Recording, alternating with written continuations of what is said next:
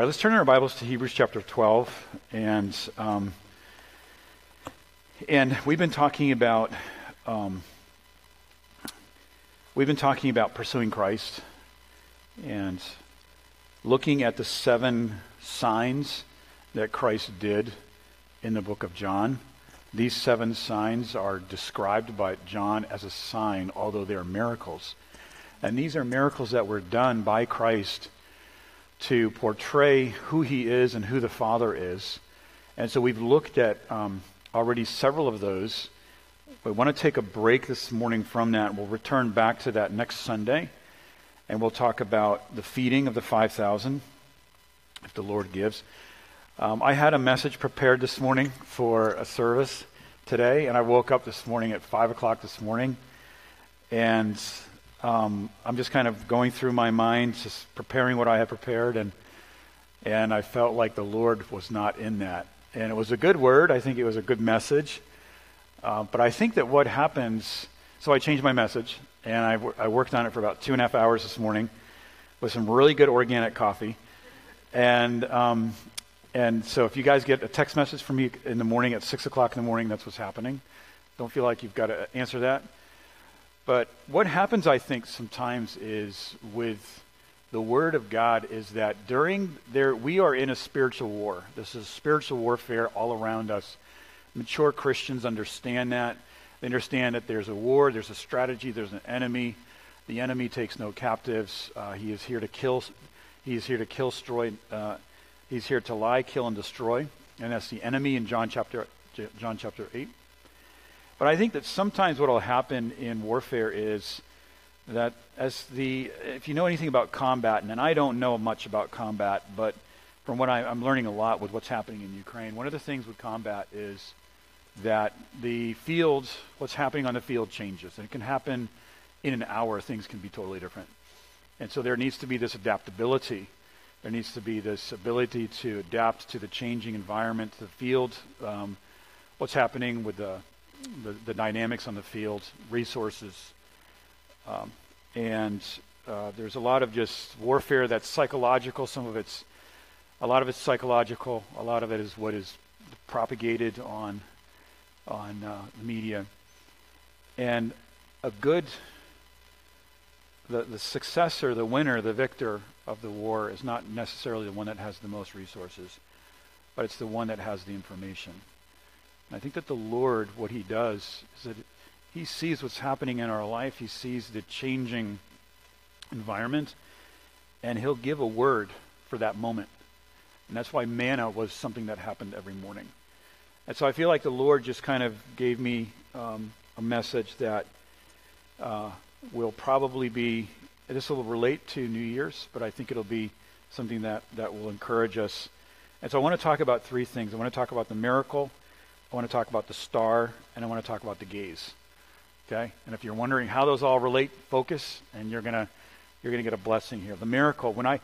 This is a message that came to me as I was talking to my wife yesterday. My wife and I were talking, and as we're talking, the Lord's just giving me just these thoughts, and I thought, wow, these are some great principles. And then this morning I woke up, and I thought, I think that's the sermon. And so this is it. So enjoy. Right? Bon appetit. The miracle, when we look at the miracle, the star, and the gaze. I'm going to go back to Christmas for a second. And when we think about how Jesus was born and how God orchestrated that whole event, we know that Jesus is born in Bethlehem in a manger, in a facility, a barn or a stall or a place where animals were kept, because there was no place for him to be born or to stay. And so when Jesus was born, God used the star to lead the shepherds that were out at night watching their sheep. And God used the star to lead these shepherds to the miracle, the greatest miracle of the universe and the human history, and that was the birth of Jesus Christ in John chapter 1, verse 14. God used the star, and this miracle, this star was something that God used to guide the shepherds through the trouble, the doubts, the mockery, the unbelief, the fear, and the danger to the destination, which was the manger. In one sense, Jesus had a star that guided him through the darkness of the cross, and it would lead him to a miracle. And I want to talk about that here in just a second. But if we look at Hebrews chapter 12, verses 1 and 2, it says this, that therefore we also, since we are surrounded by so great a cloud of witnesses, and I want to hit the pause button there for a second. My first pastor that pastored our family when we came to Greater Grace, I was 11 years old, 1978, and his wife passed away yesterday, or day before yesterday. I think it was Saturday morning. And I spoke with him yesterday. I called him up, and his wife was just an amazing lady that served by his side for many years. My first pastor fought in Vietnam. He's a Vietnam vet, just a guy that's made out of stone, just a very soft heart, though. And his wife passed away, and they were married. I don't know how many years they were married, but he was just on the phone. I could hear him weeping as he was telling me about how, my wife was an angel and how God, how much he loved her. And my brother texted me something, and he said, there's many champions waiting for us on the other side. Think about that. Champions that are waiting for you. I don't know if you've lost someone. I've lost my mom. Maybe this year we could lose people that are very close to us. But they're going to be our champions. They are our champions on the other side that are waiting for us. I'd like to talk about heaven one time in the future. I think that would be really great to talk about heaven. What is heaven? How does it look? And what does the Bible say about that? But we have these witnesses. They're cheering us on. It's a crowd.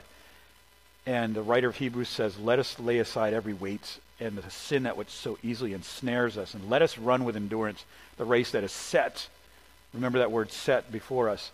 Looking unto Jesus, the author and the finisher of our faith, who for the joy that was set before him endured the cross, despising the shame, and has sat down at the right hand of the throne of God. I was on the phone yesterday, 2 days ago, Friday, with all of our Ukrainians. This was just a call for all the Ukrainians that could jump on the call. There was a lot of them that had no electricity because of the blackouts there due to the war. And I spoke to, there's some of them that just had enough power on their battery to, on their phone to be a part of the call. So you just see these black, and like a little face there. And we were talking, and we have three guys that have been part of our ministry, that are our leaders in our church, youth leaders, assistant pastors, and a pastor. And then one guy who is not, he's a guy that I just did his wedding 2 years ago. He was married, he was together with his wife for many years. They split up. She gets saved.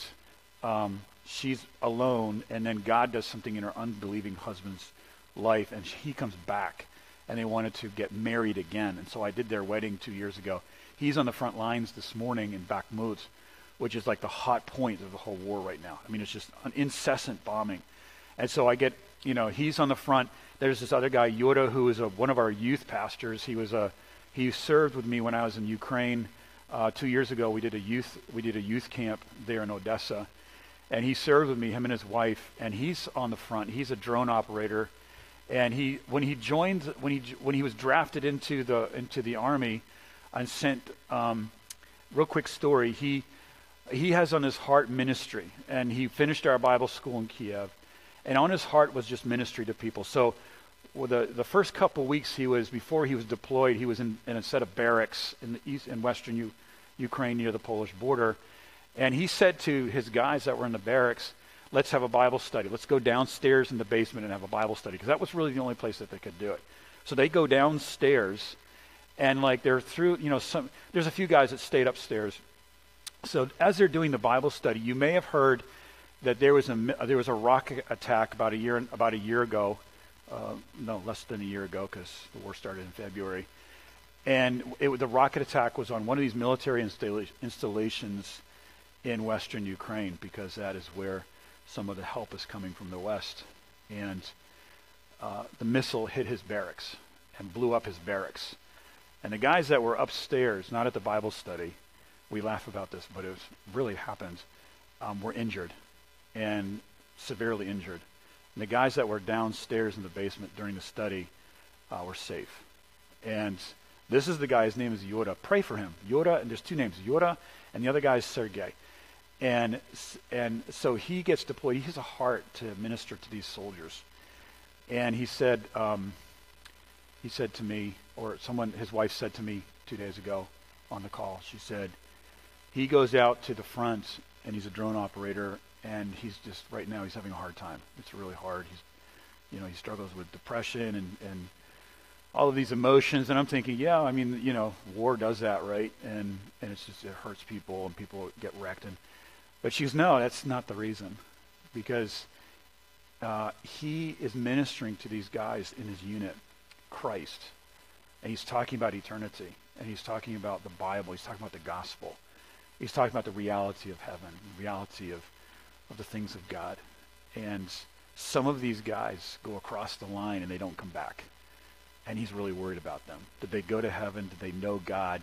And this is what's really disturbing his heart. And this is what's causing this sadness in his heart. And I was so touched when I heard that. I thought, who is thinking like that in a situation like that? I don't know. But he is thinking about souls. And that's the heart of Christ. Christ is thinking about people. Christ is thinking about souls. And this was what was set before Christ. When we look at this, he endured the cross in verse 2. And he's set down at the right hand of God. There was something that was set before Christ in Hebrews chapter 12. What was that joy?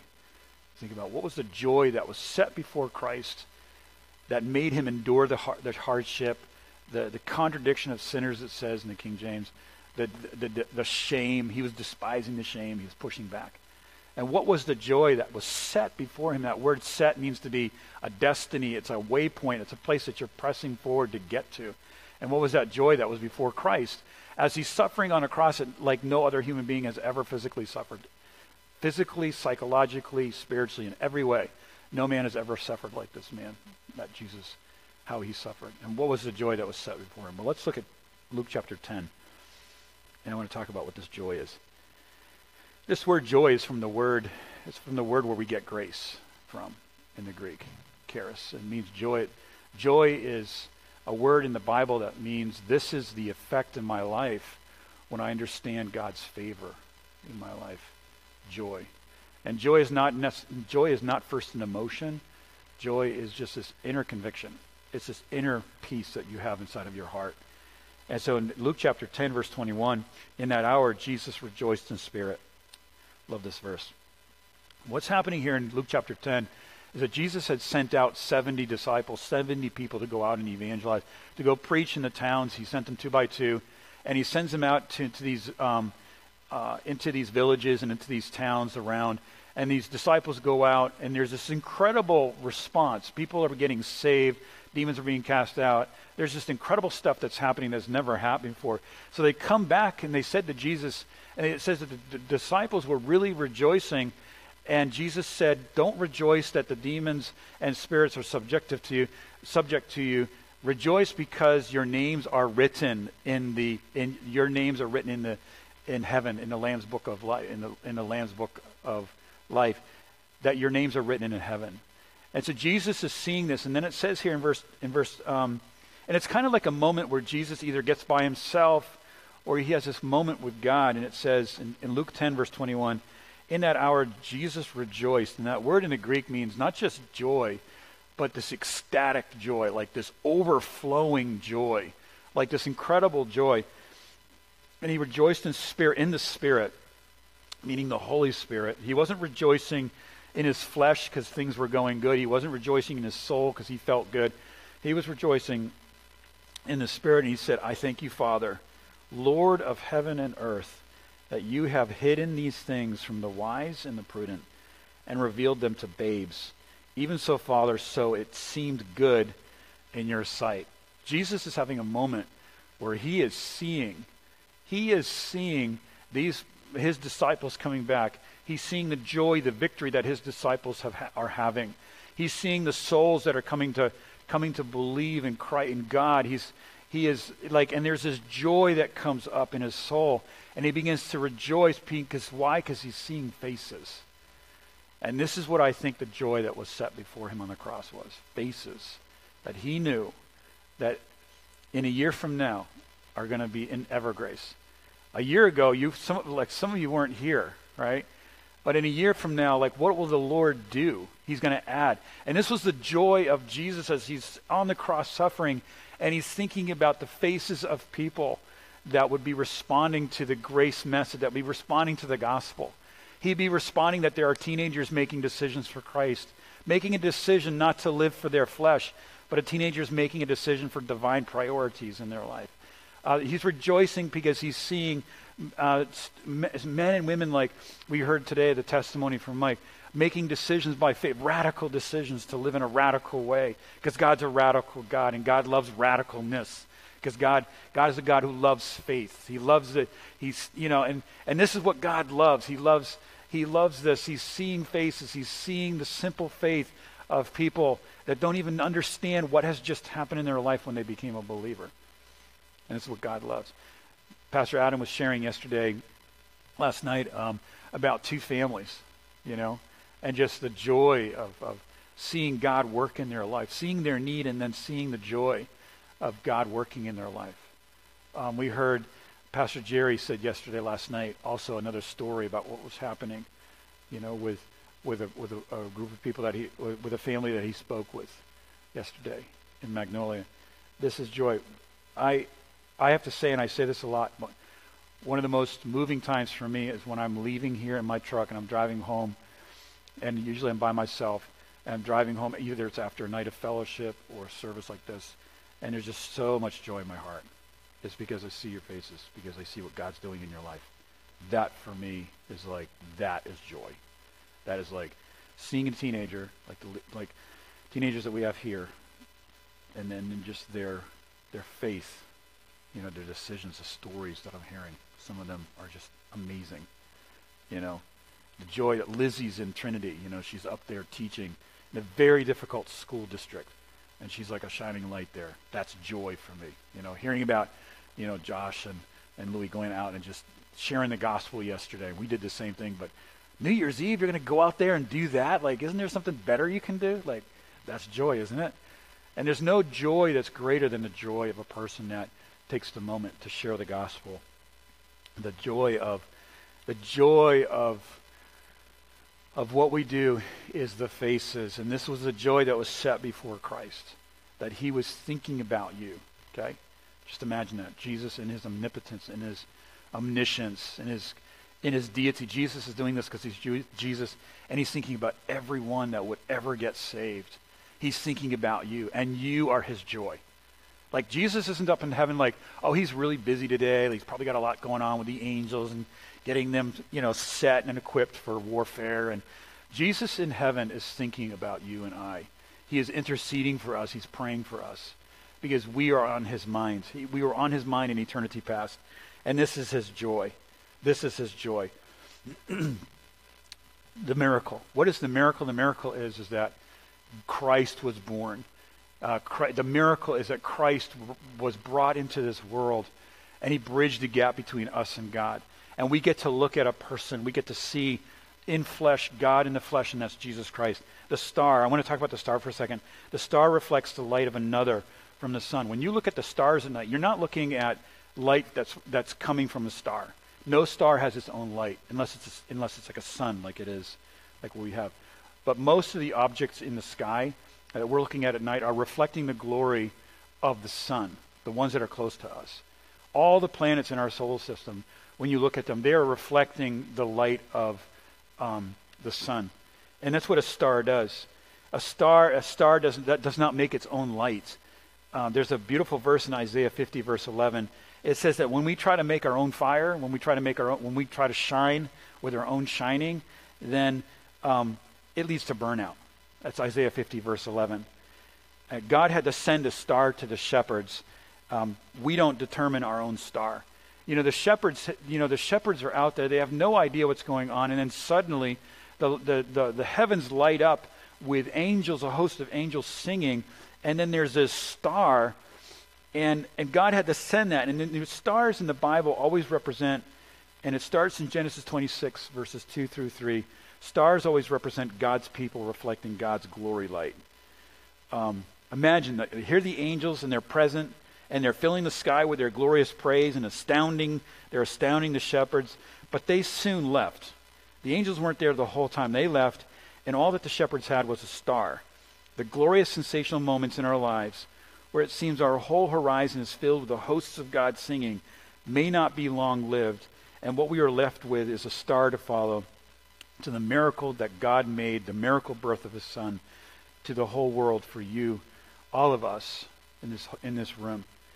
And so God sends us stars. And what's a star? I think it's Ephesians chapter 4, verse 11. It's a pastor. It's a teacher. It's the body of Christ. It's this church. And he sends people into your life that are reflecting God's light. Right? Like you in this room reflect to me God's light.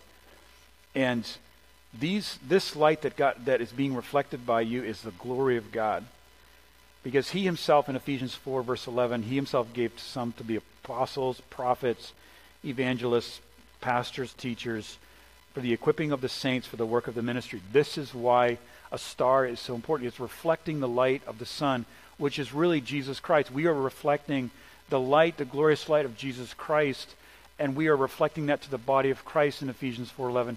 It's for the equipping of the saints, for them to grow, for the edifying of the body. In verse 13, here's the purpose: till we all come to the unity of the faith and to the knowledge of the Son of God. This purpose is that we would know Christ. Christ, who's the miracle in our life. Christ he is a total miracle. And that is why I think I looked at, and I was just asking myself this question, and my wife and I were talking about it. Like, what does God want to give birth to in your life?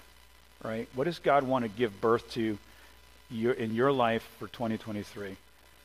And I think the answer to that is that Christ would be formed in you by the means of the details of life, the systems that we have in place, and the jobs that we do. God is using these things to make us into the image of Christ, that we would be occupied with Christ. And that's why we don't need to get overly occupied with the means, the jobs, the systems, and the provisions. And I think that when we are solely, as a church or as a family or as an individual, get solely occupied with systems and we get oriented to them, they become an end. They become a purpose to themselves. Then we miss the miracle of what God wants to do. Systems, things in your life can change. The means to the end may change. The end is Christ. That Christ would be formed in your life. That Christ would grow. That next year at this time that you would see Christ in a way in your life that you didn't see before. Today, all of us in this room can say, I see Christ in a measure better than I did before. And so the means and the systems are nothing in themselves, because systems and programs and the way we do things that are not connected to the miracle birth of Christ are something that are forced, and they don't give life, and that's basically what we call legalism. I think that and my wife and I were talking about this the other night. When we come to the end of the year, it's really easy for us to look at the year and just look at everything that didn't happen. And maybe look at what had happened in the last few weeks. What just happened in the last few weeks that we didn't meet our goals, or this didn't happen, or we're disappointed in our own productivity. I think that what we need to do is really understand what is the star, what is the miracle birth that we're moving towards, what is that miracle, and that's Jesus Christ being formed in us. For example, I think as a pastor or as a church, I think one of my primary goals really is that Christ would be formed in you, that Christ would be formed in this church, in your personal lives, and that people would get to know Christ, that people would be transformed into the image of Christ. And how that happens, I don't know exactly, and we have some ideas of what has worked in the past, but I think that that's the main goal, is that Christ would be formed in your life. I think that what could happen is that if we get so wrapped up in systems and programs that become an end to themselves, then we're kind of just wandering off into off to the side of the road, and we got all these disciplines and programs going on, but there's no transformation in a person's life. And that transformation really is when I hear a story about someone being transformed and God's changing their life, I feel like that we're hitting the mark at that moment. I feel like that's the miracle that we want. That's the miracle that we're pressing towards. That's the miracle that the stars, there's stars that God brings, people that God brings into our life. And we're pressing towards to see that Christ, that miracle. When we get the end goal right, Christ, the miracle of what God is forming in your life and walking towards that in the light that God is giving us through people in our life in Ephesians 4 verse 11, then the provisions and the systems are going to come together themselves. We got to have a plan, but I think that all of us know what systems and programs are without Christ being the end, Christ being formed in you. And then lastly, I just want to say the third point is, what is our gaze? What is our gaze? So the miracle, Christ being formed, being born. Number 2, the star, the people of God, the body of Christ, the giftings in the body of Christ in Ephesians 4:11, pastor, teacher, prophet, etc. These giftings that God gives so that Christ would be formed in us. And thirdly, the gaze. What is the gaze? And this was just something from a personal study that I had a few days ago in my personal heart. And I just want to read this to you because I write, so I like to write, and so sometimes when my messages, I read to you what I wrote. The eyes of a man were made for glory. His soul hungers for something worth seeing. The world is a war of spectacles. Man is a watching creature. We're born admirers, a natural worshiper. It is why we gaze at the stars, climb to the top of the mountains, explore underwater worlds, travel to the new and untamed lands, because we crave vistas. We crave to see the panorama. Not first to see ourselves, and not to be seen ourselves, but we have been created to chiefly admire, to worship. We have been made to fix our eyes on something that's beyond Earth's horizons. What other animal in the animal kingdom thinks about going to the moon? We have been made, we have eternity in our hearts in Ephesians 3 verse 11. We have eternity in our hearts. Okay? And because we have this eternity in our hearts, we are gazers. And for us to be able to look beyond what we can physically see and what we can understand is a joy and a happiness that very few people get to experience. That's why Moses said to God in Exodus 33 verse 18, "Show me your glory. Show me your glory." We have this appetite from the beginning. Consider Eve's fall. The woman saw the tree was good for food and that it was delight to the eyes, and she took of its fruit and ate, in Genesis 3 verse 6. What happened was that she exchanged the glory of God for an image. She exchanged the glory of fellowship with God with something that she could see. And so what is our gaze? Our gaze is at God. But when you think about gazing at God, it's like looking at the sun. Like if we were to try to look at the sun, we would be blinded by its brightness and its glory. And we need a filter. We need a filter to see the glory of God. The face of the one who dwells in 1 Timothy chapter 6, verse 16. He dwells in a place of unapproachable light whom no one has ever seen or can see. But we have seen Christ. Like when Philip said, "Show us the Father and we will believe," Jesus said to Philip, "I am that image that you seek. If you've seen me, you have seen the Father."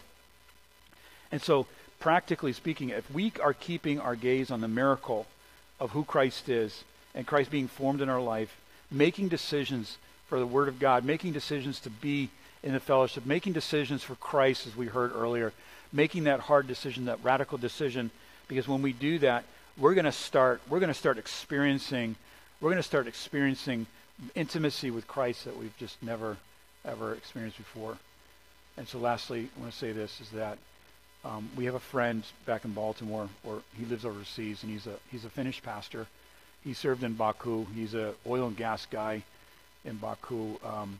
He doesn't live there anymore, but he also was a deep sea diver. He was an instructor for deep sea diving. And one time he shared with us that sometimes when he's underwater, and deep sea is you're deep, you can't really move quickly to the surface. And sometimes when he's with someone that he's training, they'll panic. They'll panic underwater They're very, very deep. I mean, you have all of this equipment on you. You can, you can really only see the other guy's eyes. You're just covered with this equipment. And then sometimes people will panic. And you can't really talk to each other. I mean, in some cases you can, but a lot of times you don't have that ability to communicate, to talk. And so what he said he does is that when there's someone that he's training is panicking, he'll grab them by the head and he'll put their mask right up to his mask and he'll look right in the eyes and just stare and just look. And then they always calm down. Because the gaze of the instructor, the teacher, that gaze, the eye-to-eye gaze, the scared guy who's panicking, looking into the eyes of the teacher, sees the experience, sees the plan, sees the love. There's just so much in a look between the trainee and the trainer. And the trainee 9 times out of 10 calms down and relaxes, and then they go to the surface. I think when we look at this new year coming up, look into the eyes of Christ. Look at Christ. Look at him, the way he looks at you. You are his joy. You are his bride. When we come to God in prayer, it's like when I come home and I'm not home for a few hours, or I don't see my son all day. I open the door, my son will run to me, Daddy. And like that joy, like that's how God is with us. We walk in the door, and God is so happy to see us. He's like that father that is so excited to have fellowship with us. And I know this is a very simple message, but I just want to say that in 2023 that Christ would be formed in our life, that we would look to him, the author and the finisher of our faith. 3 things I talked about. Discover Christ through the gifted people that God has put into our lives. Number 2, we are developing ourselves to be who Christ has made us to be through what God has given us, the means that he's given us. And number 3, and you know what will happen is that you're going to be one day, you're going to be revealing the glory of God to shepherds that are lost in darkness. And they're going to be coming in there. You're going to be leading them to the miracle birth of Christ in your own life. And so let's not underestimate what God wants to do this year. I think God has so many great things, and let's be occupied with his grace. Let's be occupied with his promises. And let's not panic. And if we feel like panicking, which is going to happen, and maybe today we feel like we're going to panic, look in the eyes of Christ. There's not going to be a lot of words, but let him look at you, and you look at him, and know each other deeply and have a communion. Amen.